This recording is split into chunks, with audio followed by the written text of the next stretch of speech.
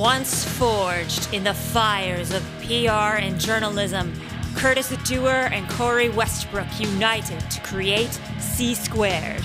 Now, on our podcast, we interview musicians and other industry professionals to give you an inside look on how to take your music to the next level.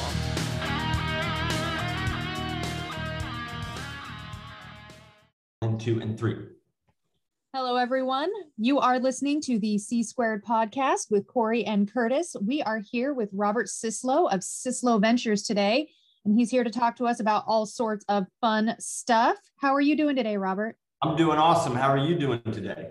I'm doing great. Thank you for joining us. So, for people who may not know who you are, and for new listeners to this podcast, do you want to just kind of give us a brief intro of who you are, what you do, all that fun stuff in a nutshell? I know it's probably going to be a big list, but like the mini version. Well, the mini version is I run an advertising, and actually I run a creative agency, but we do advertising, marketing, web design, graphic design, video production, branding, consulting, enterprise branding. We do it all. So, but I've been doing that for the last 17 years, 18 years now. And this is our second full year in business. We're a $1 million company, so we're killing it. We're doing what we got to do there. We got a team of about 5 people, and we service pretty much every industry, and that's the game that we're playing. Yeah, well, it's definitely a fun but demanding game. I work in marketing too, and it's definitely, it can be demanding, but it's also really, really fulfilling. So, yeah. Yeah. And I know that there's a lot of misconceptions surrounding like promotion and marketing, especially from people who are new to the game or just learning. So from your perspective, what is the biggest differences between promotion and marketing? Yeah. So, for me, when we started the company, I was really interested in promotion because that's actually what it is. Promotion to me is the action of really communicating and creating the information that would be attributed to your brand, attributed to your offering. That's really what promotion is. It's the activity of making something known in the marketplace. So it can be done any way. You got your videos, you got your graphics, you got your sites, you have your podcasts. It's promotion. Phone calls are promotion. Marketing, which you can interchange that with advertising if you really wanted to, but to me, that's really the monetary delivery of the stuff you created for promotion. So that's where you get really technical. That's where it becomes, interesting. That's where, you get crazy on your CPAs and your CPCs and your blah, blahs and blah, blah, blah. So and when we're looking for conversion. So that's how I do it. But none of that works without promotion. So you have to start there first. Definitely. So, as a follow-up to that, so why would someone want to be focused on promotion as the very first thing then? Because you said there's not necessarily a monetary gain to it. So can you kind of go over that a little bit, Robert? Well, there is a monetary gain. It does happen. But really what most people do is they'll get sold a program, or they'll jump a gradient and go right to selling a product, right to lead generation, and right to just give me the money today. Yeah. And, they throw all this money at it, and they turn around and they're just like, well, that didn't work. And I'm spending all this money. Ergo, advertising is a POS, and I don't want to do this anymore. And every advertiser on the planet is a scum of the earth. But realistically, it's just it's an out gradient situation where, every client we've worked with has told us that pretty much the same story, how they tried it and it didn't work, and and they went to this and they went to that. And, the first thing that we always ask them is really, what are you saying and how are you saying it? And right in there is where we find the issue. It's always right. It's always in there. It's never really in the mechanical delivery of it, because the mechanical delivery is the mechanical delivery. But where we find the issue is that most people don't really know who they are. Most people don't understand all their products. Most people don't understand all of the, problems and emotions and viewpoints that exist within a specific industry. And they're just kind of shotgunning it. That's where that term comes from, where they just fire it off. And so what we're interested in doing is working on that promotion side before we jump to advertising, where we really help somebody identify those traits, the qualities that make them the reason why somebody wants to buy from them. Because what I see is most people see someone you know, like a big name guy, and they're like, well, I'm just going to duplicate what that guy's doing because it's working, and it doesn't work. And then they get frustrated, and then they're mad, and then they start getting experimental. So now we have situations where they start grasping for different types of marketing, you know, all this, all that. And they don't have anything to even launch from. So it can get a little hairy in there, but that's why that first step is so critical, because nothing works without it. Your email campaigns, your funnels, your ads, all of that just doesn't work. I mean, it can, and it sometimes does. I'm not saying it doesn't work, but it makes it a lot harder. Fair. Yeah, definitely. And do you think it's also important for people to understand not just who they are, but who their prospective audience is, at least a general idea of who they're trying to reach prior to any kind of advertising, or should that be left to the professionals to whittle that down? Well, I mean, they need to be involved in that, because it's who you're talking to every day, right? So there's different situations that happen. And I don't know why, but people, when it translates from sales to marketing, people get a little funny, and they just forego all the style of sales. And they're like, it has to be the secret bullet, this offer, this, and it. I've never seen that happen. Actually, I've never seen that. So what the answer to your question is, they have to know, because you're selling to people every day, and you're talking to people every day. They're the ones that are giving you all the information, right? Just ask anyone and just say, hey, you know, who did you talk to today? Well, we talked to Betty Sue from Miami, and she had this problem and that. And I'm like, great. How many other people do you think have that same problem? Right. So the prospects that you're talking to are really your feeders for your marketing. Your objections are your feeders for your marketing. The outpoints and competitors are the feeders for the marketing. We're actually, even on the promotion front, we, you know, you'll hear it's about the customer. And this is what we've started to do lately. It's about the customer. It's about the customer. It's about the customer. It's really not about the customer. Some people might hate me for saying that. What it really is about. Well, anybody working in customer service will love you for saying that. Well, I mean, and that front it is, but from a marketing standpoint, it's more about what does the customer deem as the best solution for them. And so an example of that would be, I use this example a lot because it's just really relatable, is you get a company like Colgate, or you get a company like Crest, huge toothpaste companies, like they just own it, right? And if you were to ask someone, hey, who's the most known toothpaste brand? And they'll be like, oh, Colgate, Crest, whatever, one of those two. And then so you go, I don't know if you guys are familiar with Tom's, but Tom's is an organic toothpaste, which I use. And you say, all right, well, Tom's doesn't have the infrastructure, it does not have the marketing budget, it does not have the reach, it does not have the manufacturing to claim all the market share away from Crest. So what does Tom's have to do? Well, Tom's has to get really honest and look at what those companies do well, and really say to themselves, what is it they do well? And be honest about that. Well, they're good at this. Okay, good. Now, looking at what they're good at, there's got to be a point in there that's not so strong, even though it's strong for them. And that's where you move in and you start to attack with your promotion. So you have a lot of different strategies. But anyway, so if you go down to it, you know, Tom's is an organic toothpaste. They don't have fluoride in it, right? So Colgate uses fluoride, Crest uses fluoride. So while they may be the best brand, you're going to be going to the dentist more often because that particular chemical does damage to your teeth over time, right? So all Tom's has to do is just start promoting that piece. And they can literally start to take the market share away. So that's what we do. We analyze where people sit and what people think, and how can we prove another solution that's better. So that's where it's like, yeah, well, we want to talk to the customers, and all that stuff is absolutely important. But what we're really interested in is what is the competition doing, and how can we take the market share away from them. So just as a follow-up kind of, so one thing I'm really kind of noticing, though, is that unlike a lot of other marketers or advertisers or promoters, you're kind of looking at what's best for the client that you're working with versus your company. So can you kind of, well, I mean, you got to look out for the company as well, your own company, obviously, but you're also looking out for your client. Right. So how do you kind of get the care for the client while still getting the sales up and getting, you know, having your own company profitable and all the rest of it? My own company profitable? Yeah, like for a marketer, like so like you want to put on the customer while still making sure you're profitable and not getting like, you know, money type thing, but still servicing clients. I mean, Yeah, well, once we breached over that million point, things started to change. And we were talking earlier, like, you know, we're already double over last year.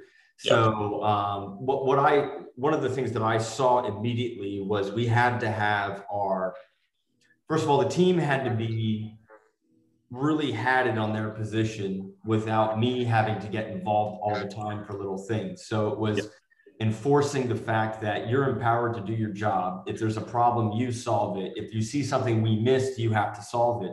Because that's how I was trained, right? I mean, where I worked before, I was just on the go like that.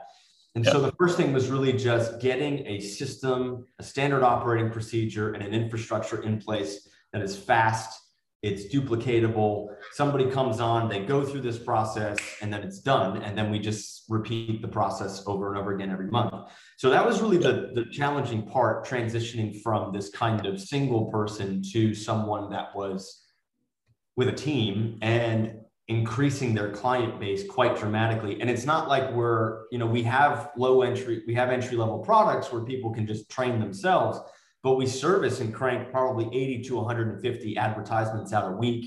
You know, we're managing multiple clients' ad accounts with multiple ads, sometimes 10, 20, 30 ads per account. We're managing advertising budgets that are all over the place. So there's a lot of tracking and a lot of attention that has to be placed. And if the process isn't there, it just doesn't work. So it's a very diligent thing. Like, I really don't have time to do a lot of different things. Like, people are like, hey, dude, go on, what is that? Go on Clubhouse. And I sit there and I'm like, I really just don't have the time to do that because I'm more focused on my clients. And I could sit here and I could talk for an hour or two, or I could go make 20 grand. I'm going to go make 20 grand, right? Yeah. So I think it's a great platform. I like that there's a community there, but as a business owner who's in the trenches every day, who's focused on income and expansion and hiring and servicing, that's priority one for me, right? So it really comes down to that point of client comes on, we have the process, that process is strictly followed. If it's deviated, there's discipline for that. And then we have to really make sure that there's a standard way that things are done. And honestly, it works really well. I mean, once we got that in place, it's just been really easy to continue expansion because now you're not worried about, sell, crap, we have to deliver all this. Or, oh my God, we're so overwhelmed and black. We don't really have that issue. Like we get everybody pretty much up and running within 7 to 10 days. In some cases, it may take a little longer because we're waiting for content to come. But that's usually the time frame and target that we have. So it's a work ethic that has to happen. Fair enough. Now that was actually the next question we had was about work ethic. So can you kind of go over what kind of work ethic is needed to be in the promotion, marketing, business areas? Well, I think you just have to, we were talking about that with Corey a little bit before. It's a really rewarding space. Because you get to be creative, I mean, I had a client message me, he's in real estate and he does investing. And he's like, dude, we got 20 leads in the last 8 hours. So he's been averaging about 24 to 30 leads every day for the last 2 weeks. And so, I mean, when you do the math on that, that's quite incredible, but that kind of experience is awesome. So, but what kind of work ethic is needed? I mean, it's just literally sit down and just get it done. Like, there's a lot of distractions. There's a lot of things you can do. I mean, I have a really funny thing where I'll like really, really hustle hard and then I'll completely withdraw. Like, I'll go surf for an hour and then I'll come back and then I'll grind again. And I'm much more productive than that, but everything has to get done, and I have this weird thing where I have like 70,000 windows open in my head. And I'm like, is this done? Is this done? Is this done? Is this done? Daily check-ins, daily reports. Where are we at? Is this finished? What do you need? I'll step in. Let me build something. So there's a lot of just getting in there and doing what has to be done. And, people are like, yeah, I'll own my own business and I can travel and I can do this. And I see those people and I'm like, I just don't see that. I think about what I do every day and I'm just, all right, I don't know what you're making every month, but I know to run over $1 million company a year, like it takes a lot. And if I want to go to 5 million, it's going to be even more. If I want to go to 1 million, it's going to be, what's going to happen there. So that work ethic is strict. You have to enforce it on yourself. Some days you just don't get to do anything other than just really produce. And that's just part of the game. That's what you signed up for. So like you don't take a lot of time off. I don't believe, right? Like I you haven't said, taken a vacation in probably 4 years. I yeah, don't take vacation. My vacation is like this morning, I went to the beach for 3 hours and now I'm back. Like that's why I live where I live, because I'm like, okay, I have my vacation every day. Somebody's like, hey, let's go to Mexico. I'm like, what, to go sit on the beach that I already have? Like, what do I need to do? Like, I don't understand. So it's for me, it's more like, let's just, I'll withdraw for a minute, and I don't get really rigid. The other thing is I don't get really like, I have to do it. I don't do that. I'm very kind of flowy on the process and the business, because it has to stay fun. Otherwise, I'm not going to be wanting to produce and work harder, You'll hit the burnout wall. Well, it's not even the burnout wall. It's just you start having losses on it because you're like, why am I doing this? You know, and that's where that burnout thing comes from. You just kind of got off your purpose a little bit, and you're too much in it and not above it, Yeah. Well, whenever you get the purpose back, that's when things start to get fun again. When you start to lose and you get like too many losses and things are piling up, like you said, and you're like, ugh. But if you can kind of get the purpose going, it always seems to turn around. I was going to have Corey ask the next question, but a really quick follow-up. How would you kind of get that purpose rehabilitated in someone when they do get stuck in too much work and they do feel like they're getting burned out? Well, I mean, we have to find where that kind of happened. Like, where were you like going full steam, and where did it stop for you? What took place? Did someone say something to you? Did you mess up? Like, what was it? Yeah. And so we just go back to that point, we figure it out, and then we just get them back on track and just say, look at the big game that we're doing right now, Like, the last couple of weeks have been very grindy for me and my company, and that's fine. But, yesterday it's like, dude, we just did our highest month ever for the history of the company. And we still have we have 4 more days left. So what can we do in 4 days? And that's where it gets, so that's the purpose. You just get everybody back on, and that's that. And we donate, like, we help a lot of, I do a lot with humanitarians. Like, last year I donated over $350,000 to my church and humanitarian campaigns. I mean, that's 30% of my profit right there. Yeah. So there's also that big purpose as well, where it's just, I can donate and help people the way that I want to, because that's important to me. I could go and I can, I mean, I did buy a cool sports car, but I mean, I'm not worried about that. But the thing is like, I could go and travel and do all this, or I could put myself in a position where I actually take responsibility for society right now. And that's more important to me, so. Cool. And I think that it also, like, it increases your happiness, because having all of this money, like, and just using it for yourself, I've noticed that there's a certain level of just like, there's not even a word for it. It's just like, in like your personality when you're not doing something that has a purpose with your money. So, I mean, yeah, I'll tell you a cool story about that. I wanted to buy these pair of Louis Vuitton sneakers. Okay. They were so cool. They were $2,000. I was like, oh my God. So cool. I could totally. That's more than my first car.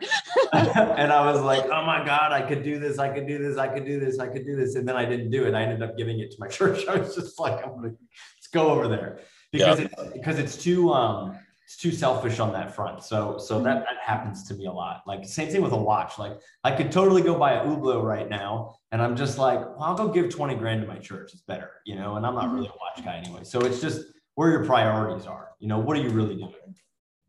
Yeah, well, you're generating income for a higher purpose is basically what you're saying, is what I'm getting out of what you're saying. Yeah, I mean, I don't sit here and just say, oh, hustle, grind, money, money, money, money. I don't even really think about that much. I think what I really think about is, the questions I ask are, okay, like, I was on an event once, and the first donation at the event was $3 million. And I was like, okay, I'll give my 10, fine, my 10 grand. You guys could do your 3. That's great. But then I sit there and I say, how the hell do I get to, what do I have to do to be like, man, let me just give 3 million, where it just doesn't bother me. So that kind of level of inspiration is where I'm playing at. Because if I can donate 3 million, then all the other stuff comes with it, right? You can have all that stuff. So anyway. I love it. Definitely.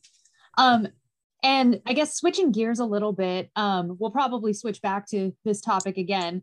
But so you work in advertising and you work in promotion, and there's a fine line between promotion and annoying.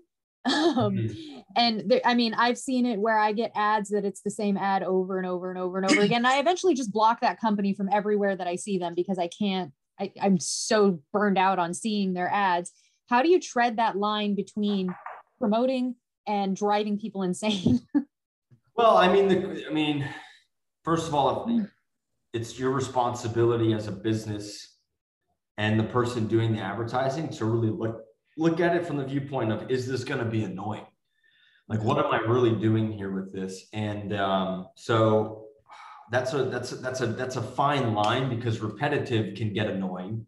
However, if it's repetitive with the intention of really solving for someone, I think that's positive. But I've seen ads where, I think I've seen ads where people picked on me a little bit, and I was like, are we really doing this right now? Like, you don't know anything about me and you're doing this, like, okay. See, when I see something like that, I already know that company's struggling for business. Mm-hmm. Right? I already know that company is insecure. I already know that company is not an ethical company. And that's not, like, if that's how customers have to be acquired through that kind of invalidation and that kind of, I would say outright overt attack, I know that that's just not someone that, someone should be doing business with, right? Because it's a different flow than what somebody else is going to be doing. So where is that annoying line? Well, it just really comes down to, are you doing it to really create antagonism for someone? Are you doing it to genuinely help someone? Are you doing it because you're new and you're just trying to get your awareness out? And people can pick up on that vibe, like they know, right? That, you know what that is. So what's that fine line? It's just, you have to do a quick inventory before those ads are launched and really say, what is it that's actually good? What am I trying to do here? So, I was really aggressive. We're very aggressive on going after the competition, but we're not degrading the competition.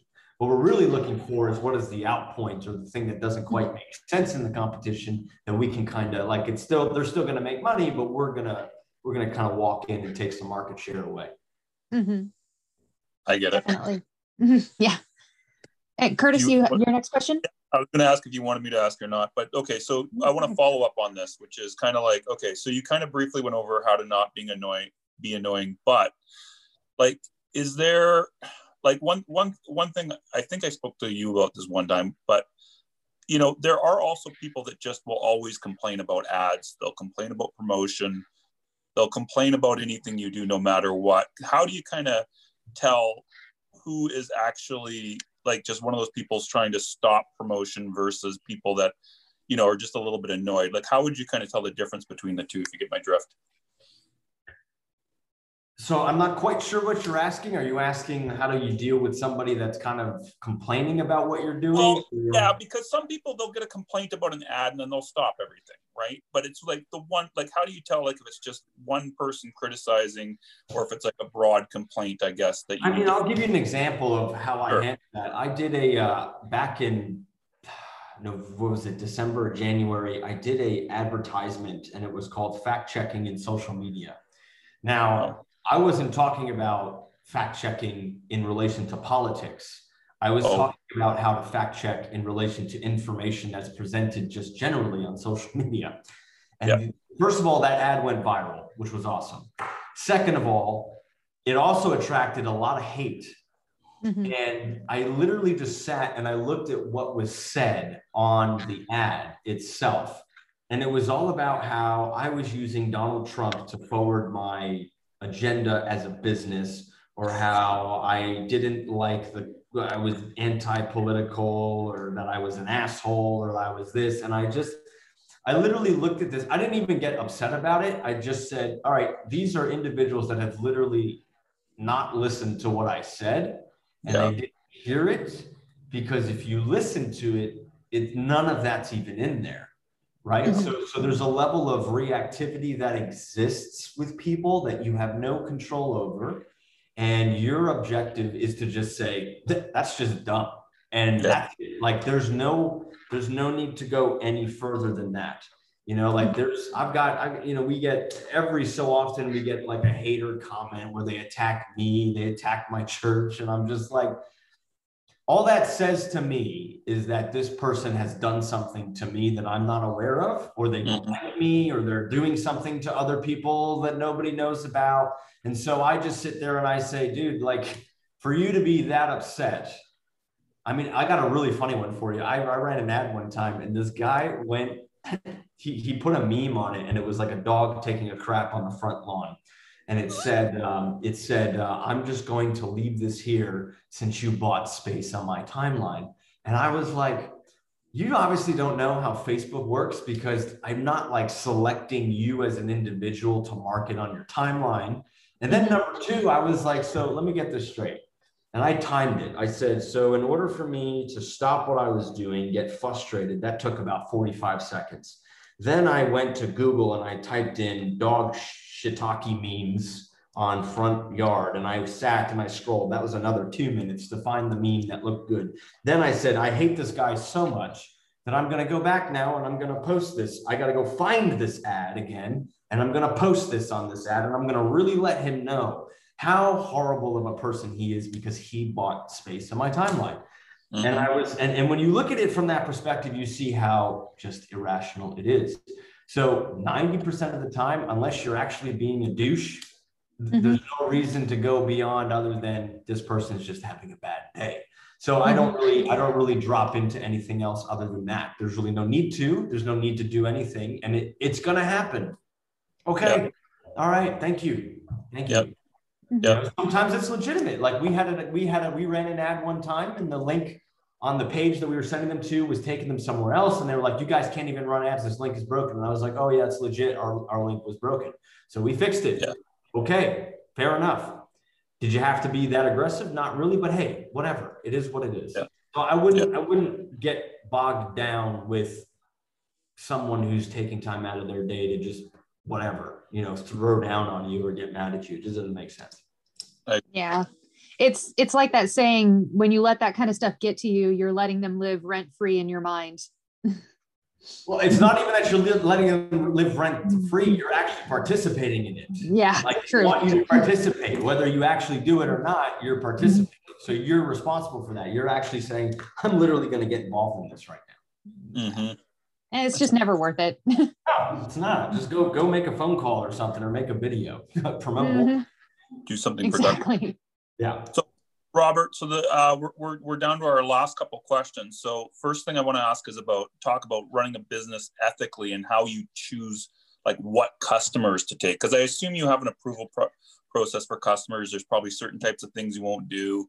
How do you kind of like maintain your own integrity? Like, let's say someone was trying to buy services with you, but they ended up being like, I don't know, some sort of weird drug company or something like that you don't want to promote. Like, how do you handle this type of stuff? Well, I mean, we before that even happens, we get a lot of, we pull all the information on what the product is, and the markets we don't touch. I mean, it's just, we don't touch anything with CBD, we don't touch anything with psychology, we don't touch anything with pharmaceuticals. So we're very aware of what somebody's doing. We also don't do business with people that are quite angry at competitors. Yeah. We don't take them on. Like, it's like, thank you very much, you have a great day, here's some data, and then we move on. So we do have a screening process. I'm very, you kind of can tell, you're aware, and we definitely select people that we think are going to be, that are going to be good clients, because we're going to be good with them. And so you want good clients. Now, do problems happen? Of course. I mean, nothing is perfect. Does something go wrong? Yeah, it happens. But fixing it, being willing to confront it, handling it, making up for the damage, that's what we do.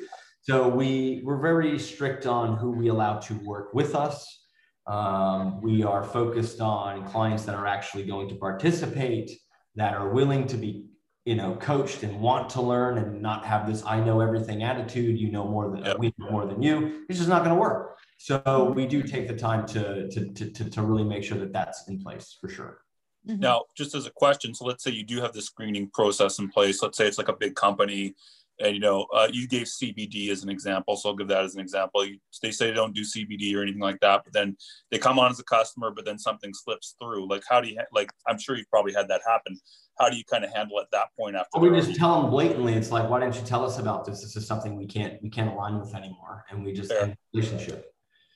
Okay, fair enough. We just end it. Fair. That's an easy answer. Nice and straightforward. Yeah. I like it. You want to follow up, because I got a couple more. If oh no, keep going. This is all very interesting. I'm enjoying listening, so keep going. Okay, cool.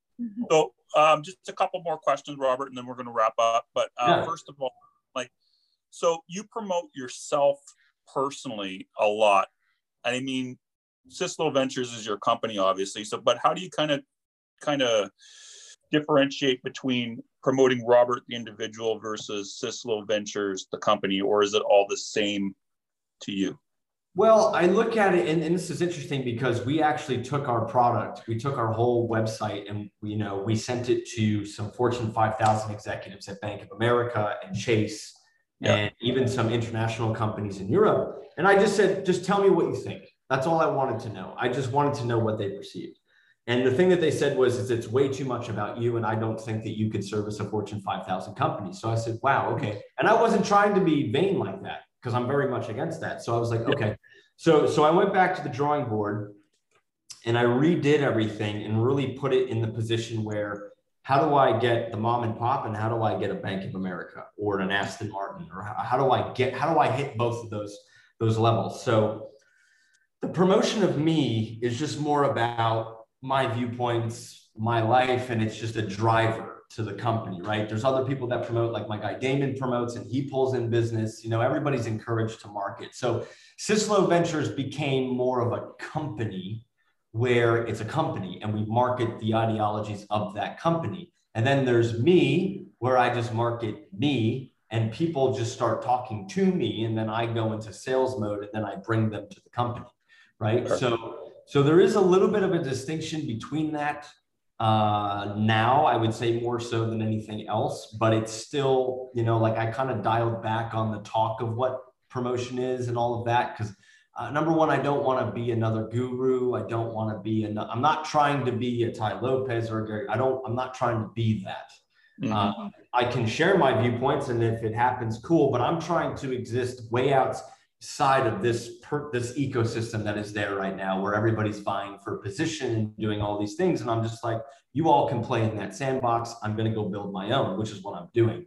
And it's working very well with how we're attracting clients and how we're doing things. So there is a little bit of a separation there.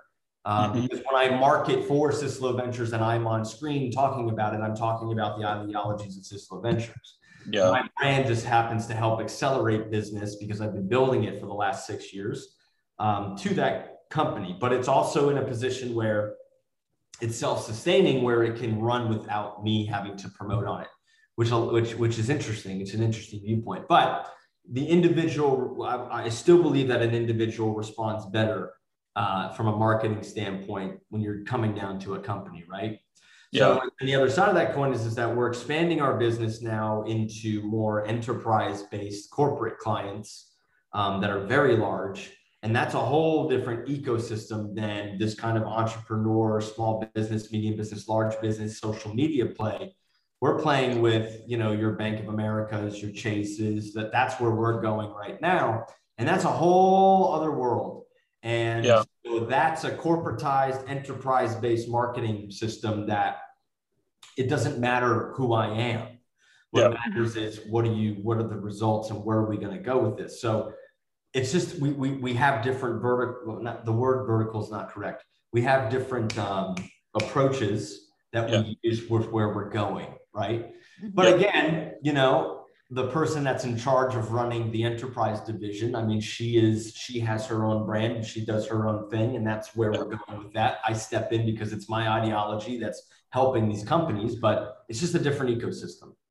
Yeah, no, that's interesting when you bring it up, because like the people, like you said, like Tai Lopez, for example, marketing himself as the guru versus the company, because I know now he's trying to now go into business ventures, and I think he's having a bit of a tough time marketing him as a company versus person, right? Because he did the wrong thing. He marketed himself as a Lamborghini chicks car bikini guy. Like that's all I know him for, and I will forever know him as that. So now all of a sudden he's going to be like, "Why do business ventures now?" And it's like, who are you? Yeah, people are going like, "What? Tai Lopez, the Radio Shack?" Good for you, man. Like, awesome. That's awesome that you're doing that. For me as a prospective marketer now, look, the guy's got way more money than I do. He's got a lot more influence than I do.